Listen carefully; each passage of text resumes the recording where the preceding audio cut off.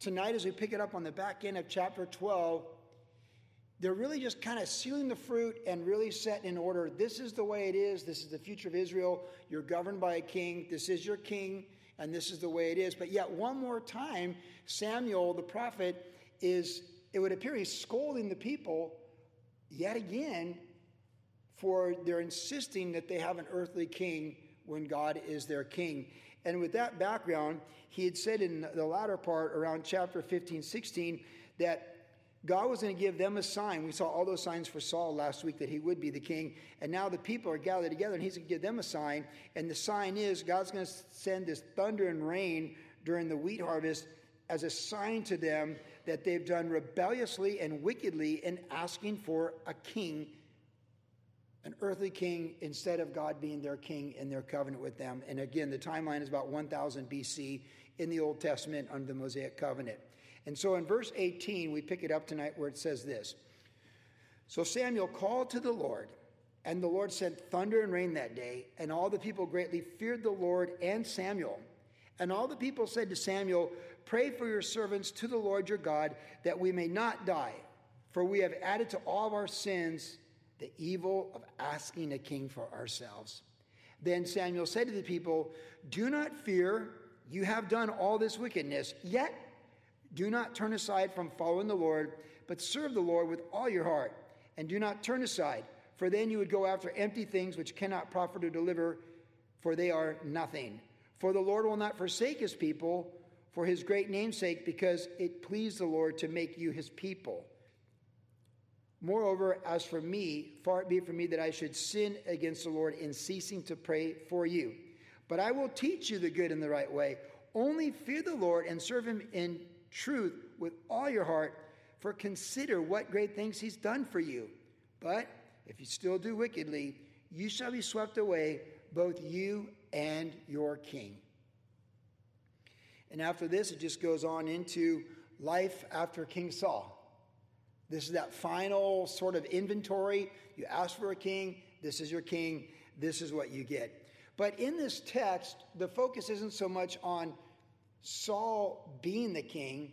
The focus is on the people and where they're at and asking for this king. And now they have this king, and it's not God's best, but he is their king. And really, if you were to summarize what God says to them in this passage after this great and mighty sign where the people are fearing the Lord properly, the invitation comes from Samuel for yet another chance. It really is another chance for the people of Israel. Now, we remember that during the time of Judges, everyone did what was right in their own eyes, and that the word of the Lord was rare in those days. And God gave them some good judges who did good things, but essentially for 300 plus years, it was pretty lawless in the land of God. There were faithful people like Ruth, which we saw, the story of Ruth and Boaz, but really very challenging times. And now all that changes. The time of the judges gives way to the time of kings. And this first king is King Saul from the tribe of Benjamin. He will be rejected by the Lord for his sin and rebellion, be replaced by David from the line of the tribe of Judah, which was the promised prophecy back in the book of Genesis, through which all the prophecies concerning Jesus Christ are related. But this just random experience with King Saul as their king for a while. Remember, he's taller than anyone else in Israel. He's better looking than anyone else because the Holy Spirit tells us that. He's an extremely good-looking man. He's handsome. He's tall. He looks like a king in people's eyes. Like he should be the guy that's calling the shots for us. And now the people, they've got him. He's their king. And so in this background, the Lord is speaking through Samuel, and he's giving them another chance. The Bible tells us, of course, that his mercies are new every morning. The Bible is always, the Holy Spirit's always looking to bring people to repentance and restoration and renewal and revival with the Lord. Because we do tend to be like sheep that go astray.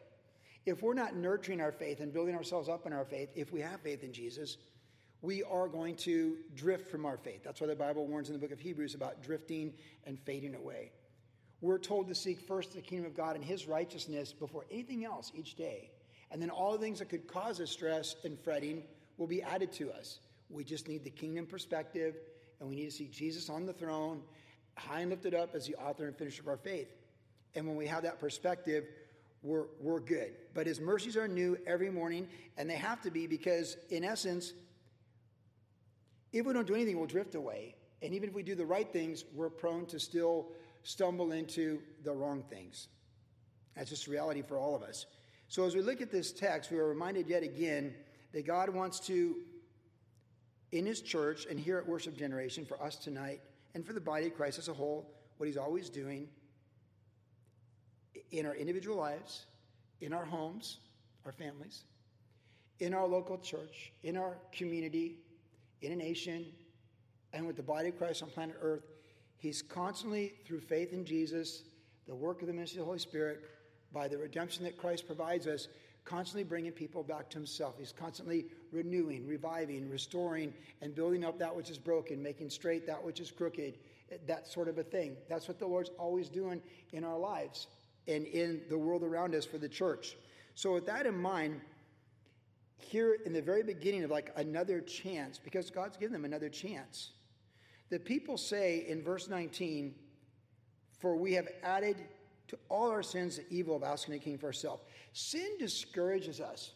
And some people just deny sin, but sometimes we're so frustrated with sin, we feel like we're never going to have victory over sin, that we just get disheartened, and people just don't even try walking with the Lord. They just walk away from the Lord. Like, I'm never going to have victory. This is too discouraging. This is too disheartening. It's a narrow gate. It's too hard. It's easier just to smoke weed, be an alcoholic, act like an idiot, and just let my marriage go to the wayside. And people do that all the time.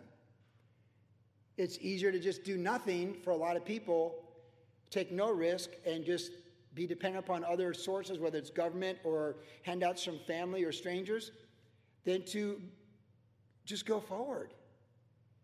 And so we just have to realize that we know that this is true because sin separates from the Lord. So sin is discouraging. It has a consequence. David himself said in the Psalms that when he was in sin without repentance, that his bones rotted within him and they ached within him. And we know that sin has a physical effect on the human body. So often people have physical sicknesses as a result of suppressed sin in their life, unconfessed sin and unrepented sin. We know that.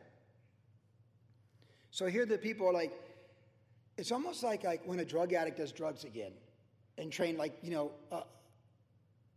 wrecks things. We did a drug and alcohol ministry for years in Vista, and you'd see people be clean for like 5 months, 6 months, 7 months, no crystal meth, no coke, nothing like that. And then there they go.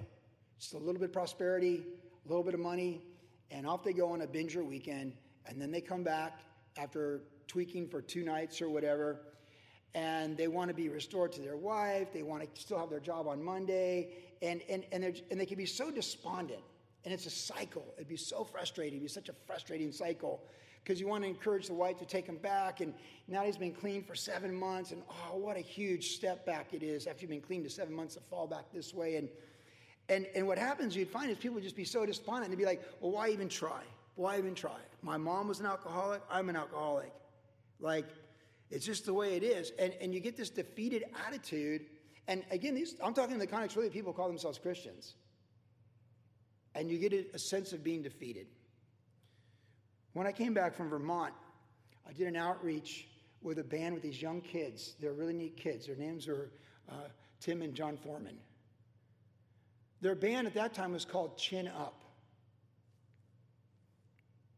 Chin Up was their first name of their band because they wanted to encourage people through their music. Of course, a year later, Chad Butler's kid joined their band and they became known as Switchfoot. But I remember at that outreach at North Coast Calvary, I asked the Foreman boys, because I knew them from when they lived in Virginia Beach. They went to the church that I pastored. And I asked them, like, chin up. Like, what's the deal? They're like, well, we want people to be encouraged. We want people to go forward. They were teenagers at the time, both really good surfers too. Chin up. See, that's what Samuel was saying in this text here. Chin up. Yeah. We're like, oh no, oh, I did it again. Oh, I can't believe I did it again. Like, oh, it's so frustrating. I'm trying to do the right thing. And now my wife's mad at me, or my husband's mad at me. The boss has fired me. And you ever felt like that? Just like, or failure of marriage number 3. It's like, there's so many things that will make us feel like a failure even when we're serving the Lord in Jesus' name. Because we have this treasured in earthen vessels. And the spirit and the flesh, they war against each other. You can be so good with a certain situation in somebody in your life that's in agitation.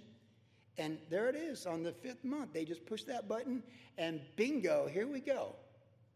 And you're like, you feel so frustrated. Like I've instead of responding, I'm reacting. And this person just has the ability to push my buttons in such a way that I lose self-control of just responding, and now I'm just reacting. And you feel so frustrated. That's how they feel here. They're like, we've added to our sin the evil, asking for a king. The people finally realized how evil it was what they did in asking for this king. And evidently it was very evil, as I said earlier, with the Lord. And then Samuel gives that encouraging word where he says, do not fear. You have done all this wickedness yet. You see, there's hope in that conversation. You have done all this wickedness. But that's not the end of the phrase. You have done. And when the word done is used, right, it's not like you're doing, present tense. Done is past tense. You've done, past tense. The Lord right there, through Samuel the prophet, with his people of covenant, is saying, they're saying, we are so wicked, I can't believe we did this again. To add to all the other things we've done, we can add this wickedness. And Samuel says, yes, but you have done this, but that's not the end of it. Done is now past tense. And one thing we all can agree on right now on March 19th, 2022 is none of us can change anything that happened before 6 p.m. of this night in our life. For better, for worse. In the context is our worst actions, our sin, our failures, our despondency over things. We can't change anything. Now, there might be a phone call that can make things better, but really the actions that we would feel bad about or remorseful over, we can't change those things. Right? We can't. Parents would say like, oh, that's spilt milk or water under the bridge. Like it's in the past. I really appreciate that the Lord puts the past in the past. And through the blood of Christ and the promises of his word and ever living and interceding for us at the right hand of the Father, we have hope here and now because we can come boldly to the throne of grace in time of need to Jesus Christ, our great high priest. Now, what did the high priest do? He went in once a year for the nation of Israel to offer blood in the holiest of holies for atonement to make things right with God, first for his own sins and then for the sins of the people. But Jesus is our great high priest who ever lives and intercedes for us and is always available to us and is always interceding for us, who has died once for all to cleanse us from our sins. So through faith in Jesus Christ and being born again of the Spirit through faith in Jesus Christ, and with Jesus being the author and finisher of our faith, in our failures, there is confession, because even in the Lord's Prayer, the Lord says, forgive us our debts as we forgive our debtors. And the context of the Lord's Prayer is this day. So always like being open to correction and reproof and instruction from the Holy Spirit in our life. But he's there to forgive us and cleanse us. Christ is not offered up continually like burnt sacrifices, trespass offerings, and these things. He died once for all. And the sufficiency of his sacrifice on the cross is that which makes done, done. It's a finished work, and it puts our sins in the past. The devil would love to take what the Lord calls past tense and beat us up for it to hinder us from future tense of going forward and doing better things from our mistakes. There are consequences of our past sins that profoundly affect our lives. In some cases, relationships are never the same. In some cases, maybe jail time was served or a life was lost. There are consequences of things that are done that you can't change. And I've shared this before, but there at Big Calvary years ago, Calvary Costa Mesa, a man came up to me who had just been released from prison. He served 7 years for a DUI where he killed a 17-year-old girl. He was drunk and he was driving the wrong way, and he killed a 17-year-old girl. And he was trying to go forward with the Lord. He can't bring her back. He served 7 years. And he was in his early 30s, and he's got to try and go forward in life, right? Like, that's going to be with him the rest of his life. But that doesn't mean God doesn't have a plan for him. It doesn't mean God doesn't forgive or cleanse or pour out his Spirit for something new and better in his life. Listen, Moses took a life, Paul took life, and David took life. So we understand that what's done is done and needs to stay done. And the devil wants to bring, and so often it's family members that want to bring the past back, right? That aren't saved. Isn't it so true? They want to remind you of all your failures. And see, your family has stuff on you that no one else has. Everything. I love being with my sister and I had a great time with her. But Barbie can push my buttons.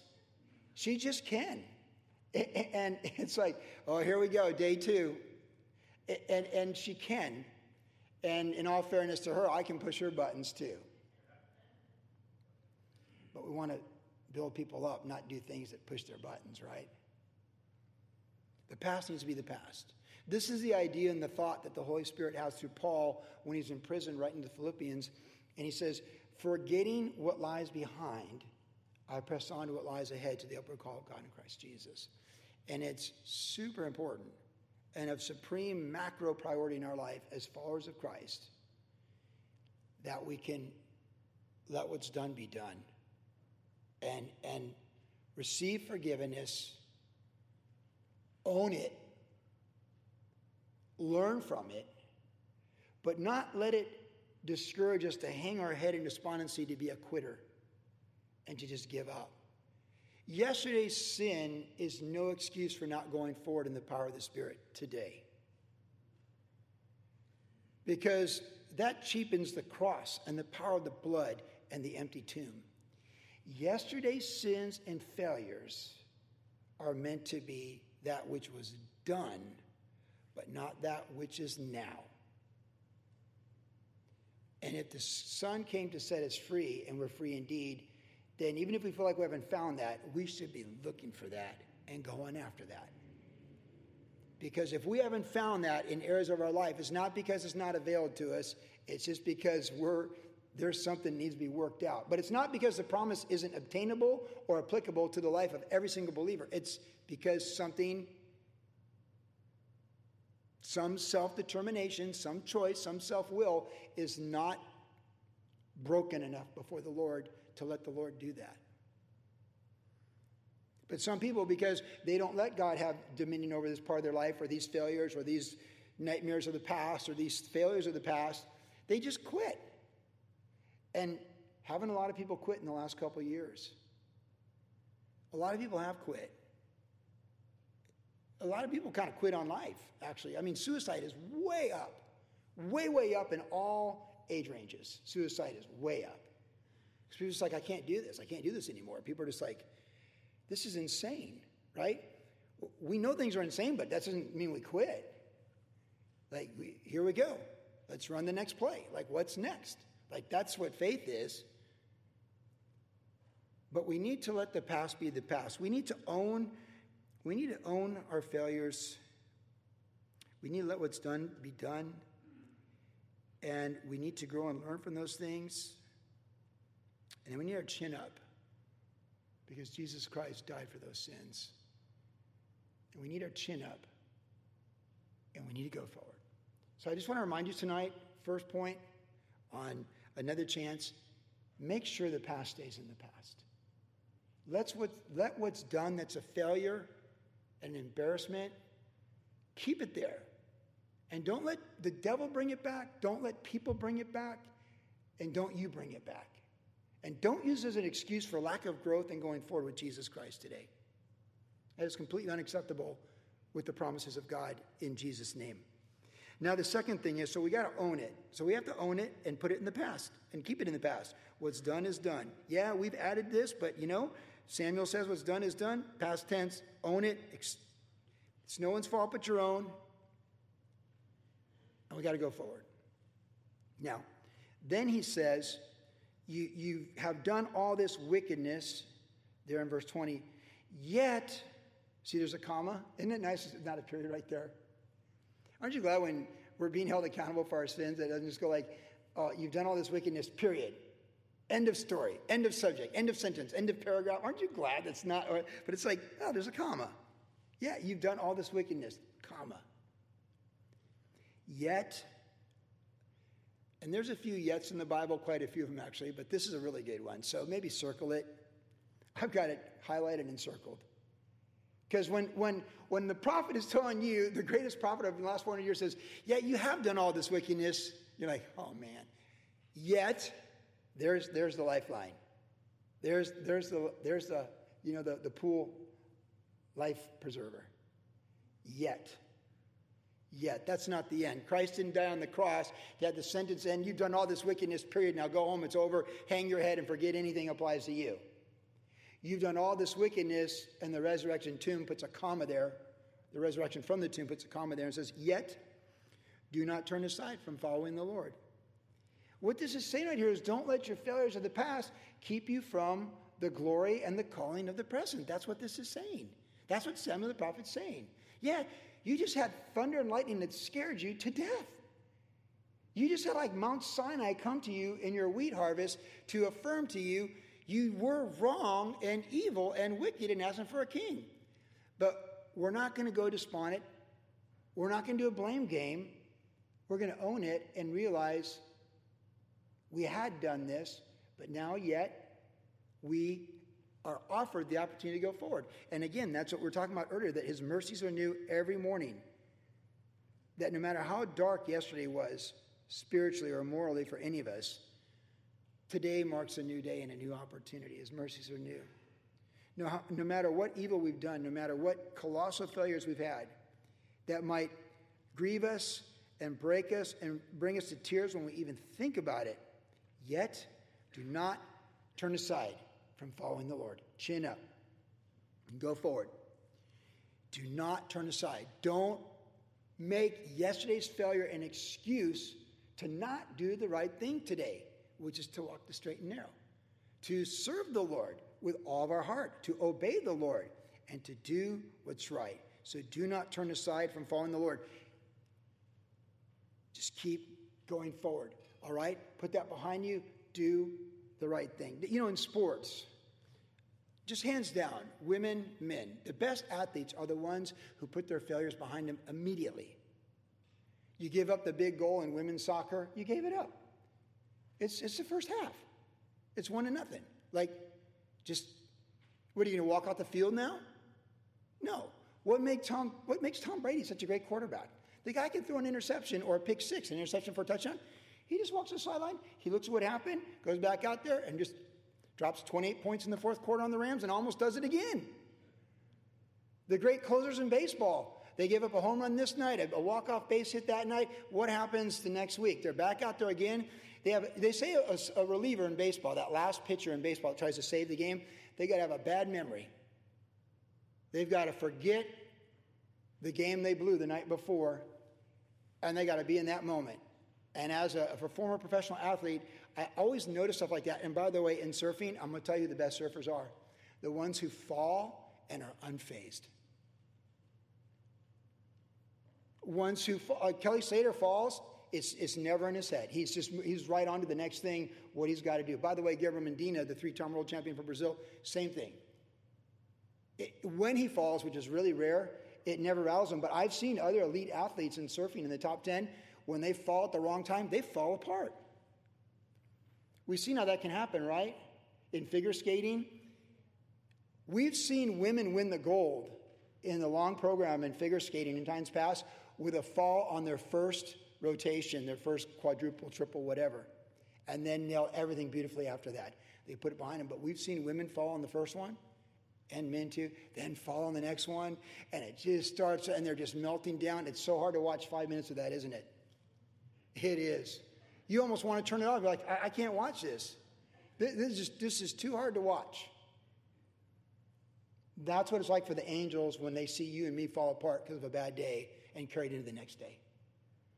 You almost just want to change the channel, anything but Fishing channel, whatever, golf channel. I can't watch this. This is too hard to watch. No one wants to watch someone melt down where one mistake becomes another and another and another. And yet, do not turn aside from following the Lord. Reboot.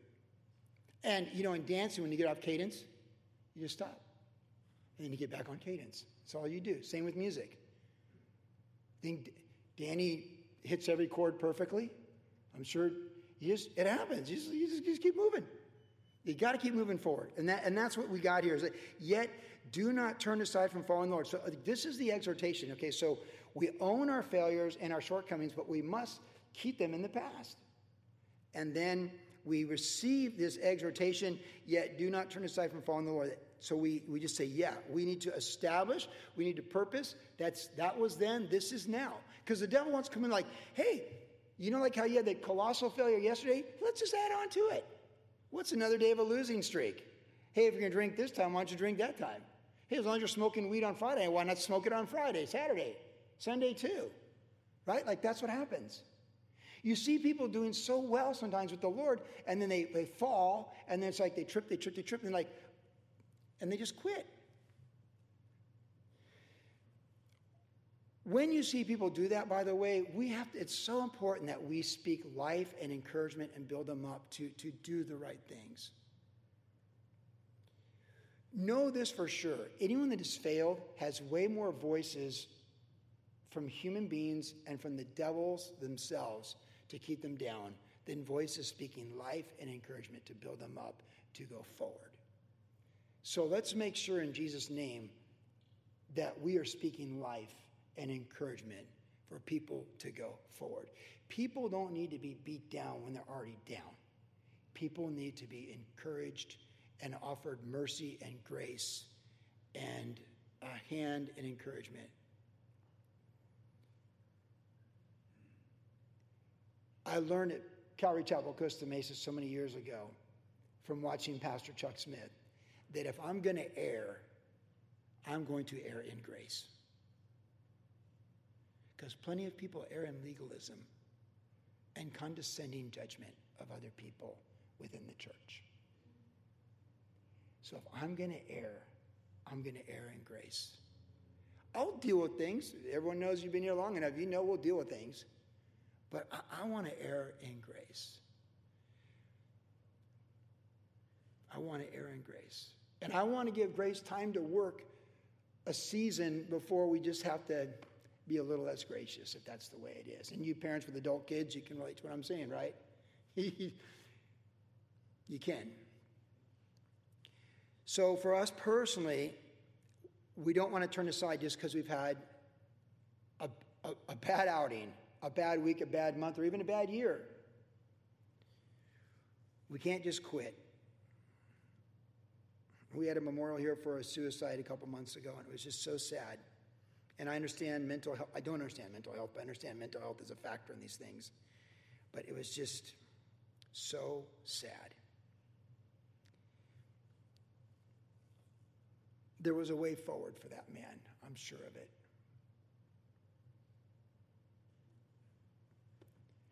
But that's not the way he chose.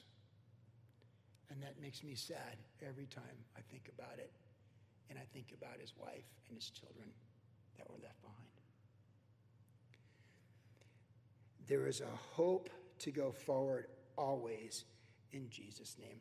Which, by the way, is why people just love my sister's testimony. I posted on Instagram Barbie being in town this week. People love redemption. And people love redemption from drugs and alcohol. That's very inspiring to most people because most people know somebody who needs full redemption from drugs and alcohol. I posted a picture of my sister yesterday and quadrupled the amount of comments I'd get for anything that I'd ever even post. And I just said, my sister was homeless for 5 years on the streets, in and out of jail, a drug addict, alcoholic, all these things. And then now it's almost 5 years of sobriety. She's a homeowner, employee of the month at Home Depot. thriving in the Lord at Calvary Chapel, Vero Beach, thriving in the women's ministry. And really, it's amazing, like, just how she is with the Lord. Like, she's a spirit-filled woman. And God fully restored her mind. And it all goes back to the next thing, because when I saw her on Mother's Day 5 years ago, after preaching at Pancho's church, I went to visit to see my mom when she was still here.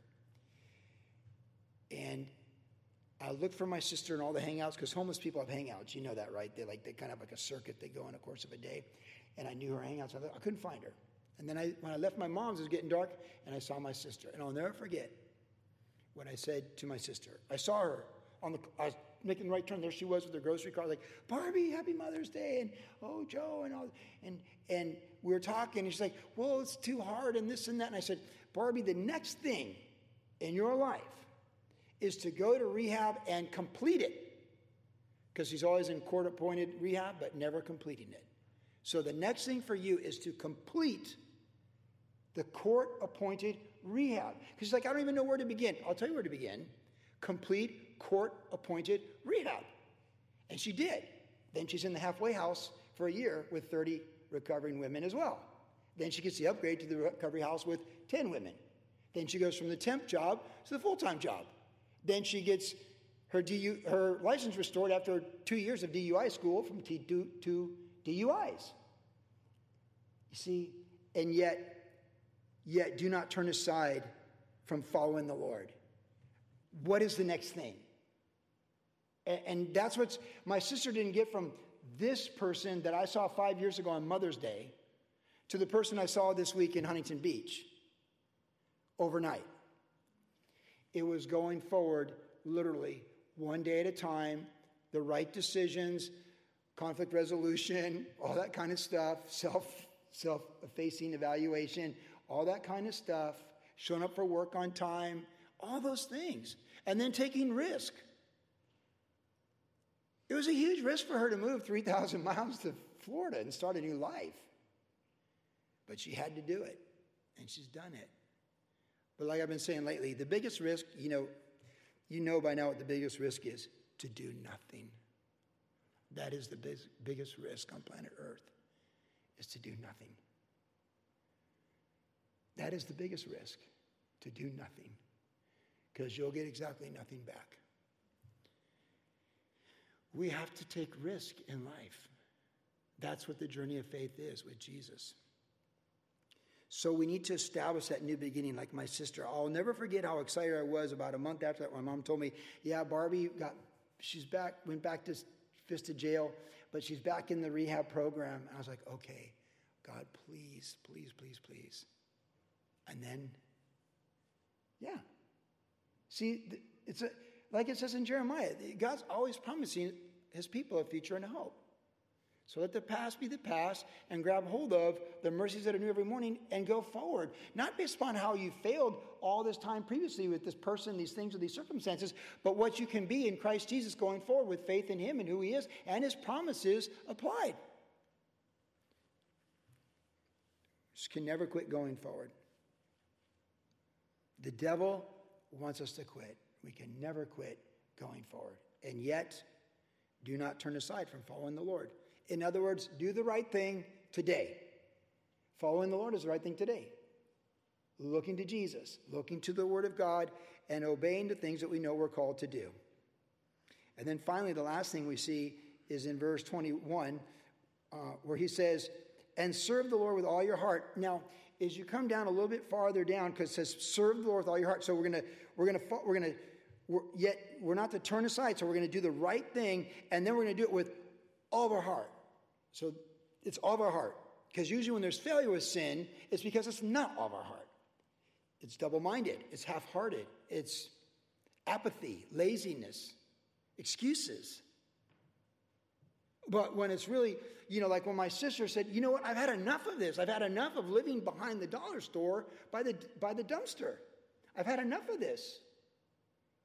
I'm going to take ownership, and I'm going to go forward with the Lord. I'm going to do what's right. With all my heart, I'm going to finish rehab, and I'm going to go forward with the next thing in my life. And that's how my sister turned her life around. And that's how we all turn our lives around. Because, the saddest thing about my sister being on the streets is she had long been fruitful with the Lord for many years. She's very involved in women's ministries at different Calvary chapels. She knows the Bible so good. And, when she would show up at Calvary Vista drunk across the street, because her circle, she used to go to women's ministry and be a leader at Calvary Vista. So she'd show up like drunk and wanting food or whatever, fully intoxicated. And Rob Salvato would give the new pastors a chance at, can you fix Barbie? Can you fix Barbie, right?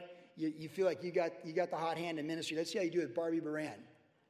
Can you fix Barbie? Of course, they just love her so much. But until her heart said enough is enough, and I'm all in, and I'm never looking back, those pastors and Barbie were just going to talk in circles. She's going to quote all these scriptures. They'd walk away going like, they'd go to Rob Salvato and Joe Henschel's dad, Steve Henschel, go like, how does a woman know that much scripture when she's drunk right now talking to us? They literally said, Steve Henschel told me, there are pastors that says that drunk woman knows the Bible better than I do, and she's quoting it to me while she's drunk. But it doesn't do any good unless you are all in. You got all your heart.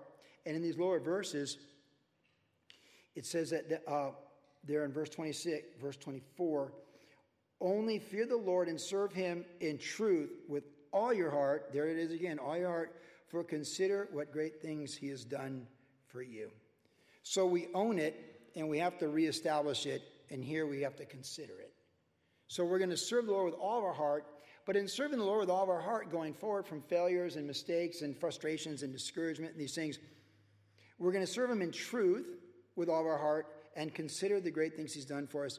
And I do think that that's something that's very beneficial to us, to consider all the good things God has done for us. Because in this context, Samuel's saying, like, consider what the Lord has done for you. God had been good to them. When we talk about where the devil makes that which is good, serving the Lord, and make it look bad, and that which is bad, being a slave to sin, and make it look good. The devil calls good evil and evil good. And like somehow when God is withholding things or putting us through the fire of tribulations and testings and trials, that somehow God has it out for us, when in fact he's actually preparing us for all that he has for us still in our life, yet alone what he has for us for eternity. Personally, I want a soft landing going into eternity. I do. I don't want to have a terminal illness. I don't want to suffer. I wouldn't mind knowing, like, I had one day to know I'm going. Some people don't even know. It's like, boom, you're gone, right? Like that. But other people, they have months to know they're going and kind of calibrate it. And watching my mother-in-law die of cancer and how much pain she was in, the pain she was in was just the worst. I think I speak for all of us. I want a soft landing when I head for eternity. I want to man, last line in Florida last week, it was during that severe weather. When the pilot comes on, it's like, hey, nobody's serving anything. It's about to get bumpy. Oh, here we go. That East Coast, Texas kind of stuff. And I haven't had that for a while. And I was like, oh. It was a short flight, Melbourne, Atlanta. So I wasn't, Melbourne, Florida to Atlanta. I was like, oh, but the big black clouds, and you're getting this, and everyone's like, ooh, it's just like, oh. That's not how I want to land in eternity. I want to just be like, just smooth. Like when there's no wind in Dallas and you're descending for like 30 minutes into DFW, like just smooth. But you know what? God may want it really choppy for me going to eternity. And I may need really choppy for eternity. Because the final moments of life is preparing us for eternity and what God has for us in eternity. And I remind myself of that when I think of my mother-in-law suffering. And I've watched other people suffer in severe pain on the back end. And I think, oh, Lord, couldn't you just give them a soft landing? Well, that's not my business. I'm not God of the universe over 1 trillion galaxies. And who am I to say? I didn't give them life, and they're in his hands. I'm not the author and finisher of their faith as he is. But who's not to say that those things aren't preparing us for those things that are for eternity? In fact, they are, because all things are working together for good. And these light afflictions are working for a far more eternal weight of glory for the things of the kingdom. So we need to know the Lord's good to us, even if we think he's not. Even if he closed that door, severed that relationship, gave disfavor when we wanted favor. We need to be like Paul and be able to say, I've abounded and I've abased, and I know I can do all things through Christ who strengthens me. That's what he's working on in our life. And so we need to know that the Lord is good. The Lord is always good. God does what is good. God is light, and in him is no moral darkness at all. And God's always going to do good. God is light, and Jesus is a light in the life of men. Everything Jesus touches is good, and he brings life to it. We're living right now, as we're gathered here tonight in Jesus' name, we're living in eternal life through faith in Jesus. He's made us alive eternally. We're living in time, space, and matter, the temporal, but within us is eternal glory, and we're living in eternal life as we're going through this. We're on a higher dimension. We literally are trans-dimensional right now with eternal life. And Jesus said, these things I've spoken to you that you might have life, and that more abundantly. And if we're focused on Jesus and who he is and what he's done and where he's at and what he's going to do, and if we're serving the Lord with all of our heart, we're going to come through the turbulence. We're going to come through whatever's coming, and we're going to know the Lord is good. We're going to consider who he is, what he's done, what he's promised, and what's coming. And we're going to be good. We're going to say, like Paul, I know who I've believed in, and I'm persuaded he's able to keep that which I've committed to him until that day. That the Lord is good. We're going to be like David and say, hey, taste and see that the Lord is good. Taste and see that the Lord is good. God is saying, consider. Samuel says, consider what great things God has done for you. So I'll just say this. You know, sometimes when Scott Cunningham's here leading worship, he'll say, hey, speak something out loud to the Lord, what you're thankful for, right? He likes to do that, and that's kind of cool. Like, that's a cool thing that he does. And I'm not going to ask you to do that right now, but let's just think about the great things God has done for us, what he's doing for us right now. Because there are things that are obvious that he's done for us. You might say health, a good marriage, or just whatever, a place to live, a roof over your head, money in the bank to buy food. I mean, there's all kinds of things that we have that we could so take for granted. But there's so much more good that he's doing for us and has done for us that we often aren't even aware of.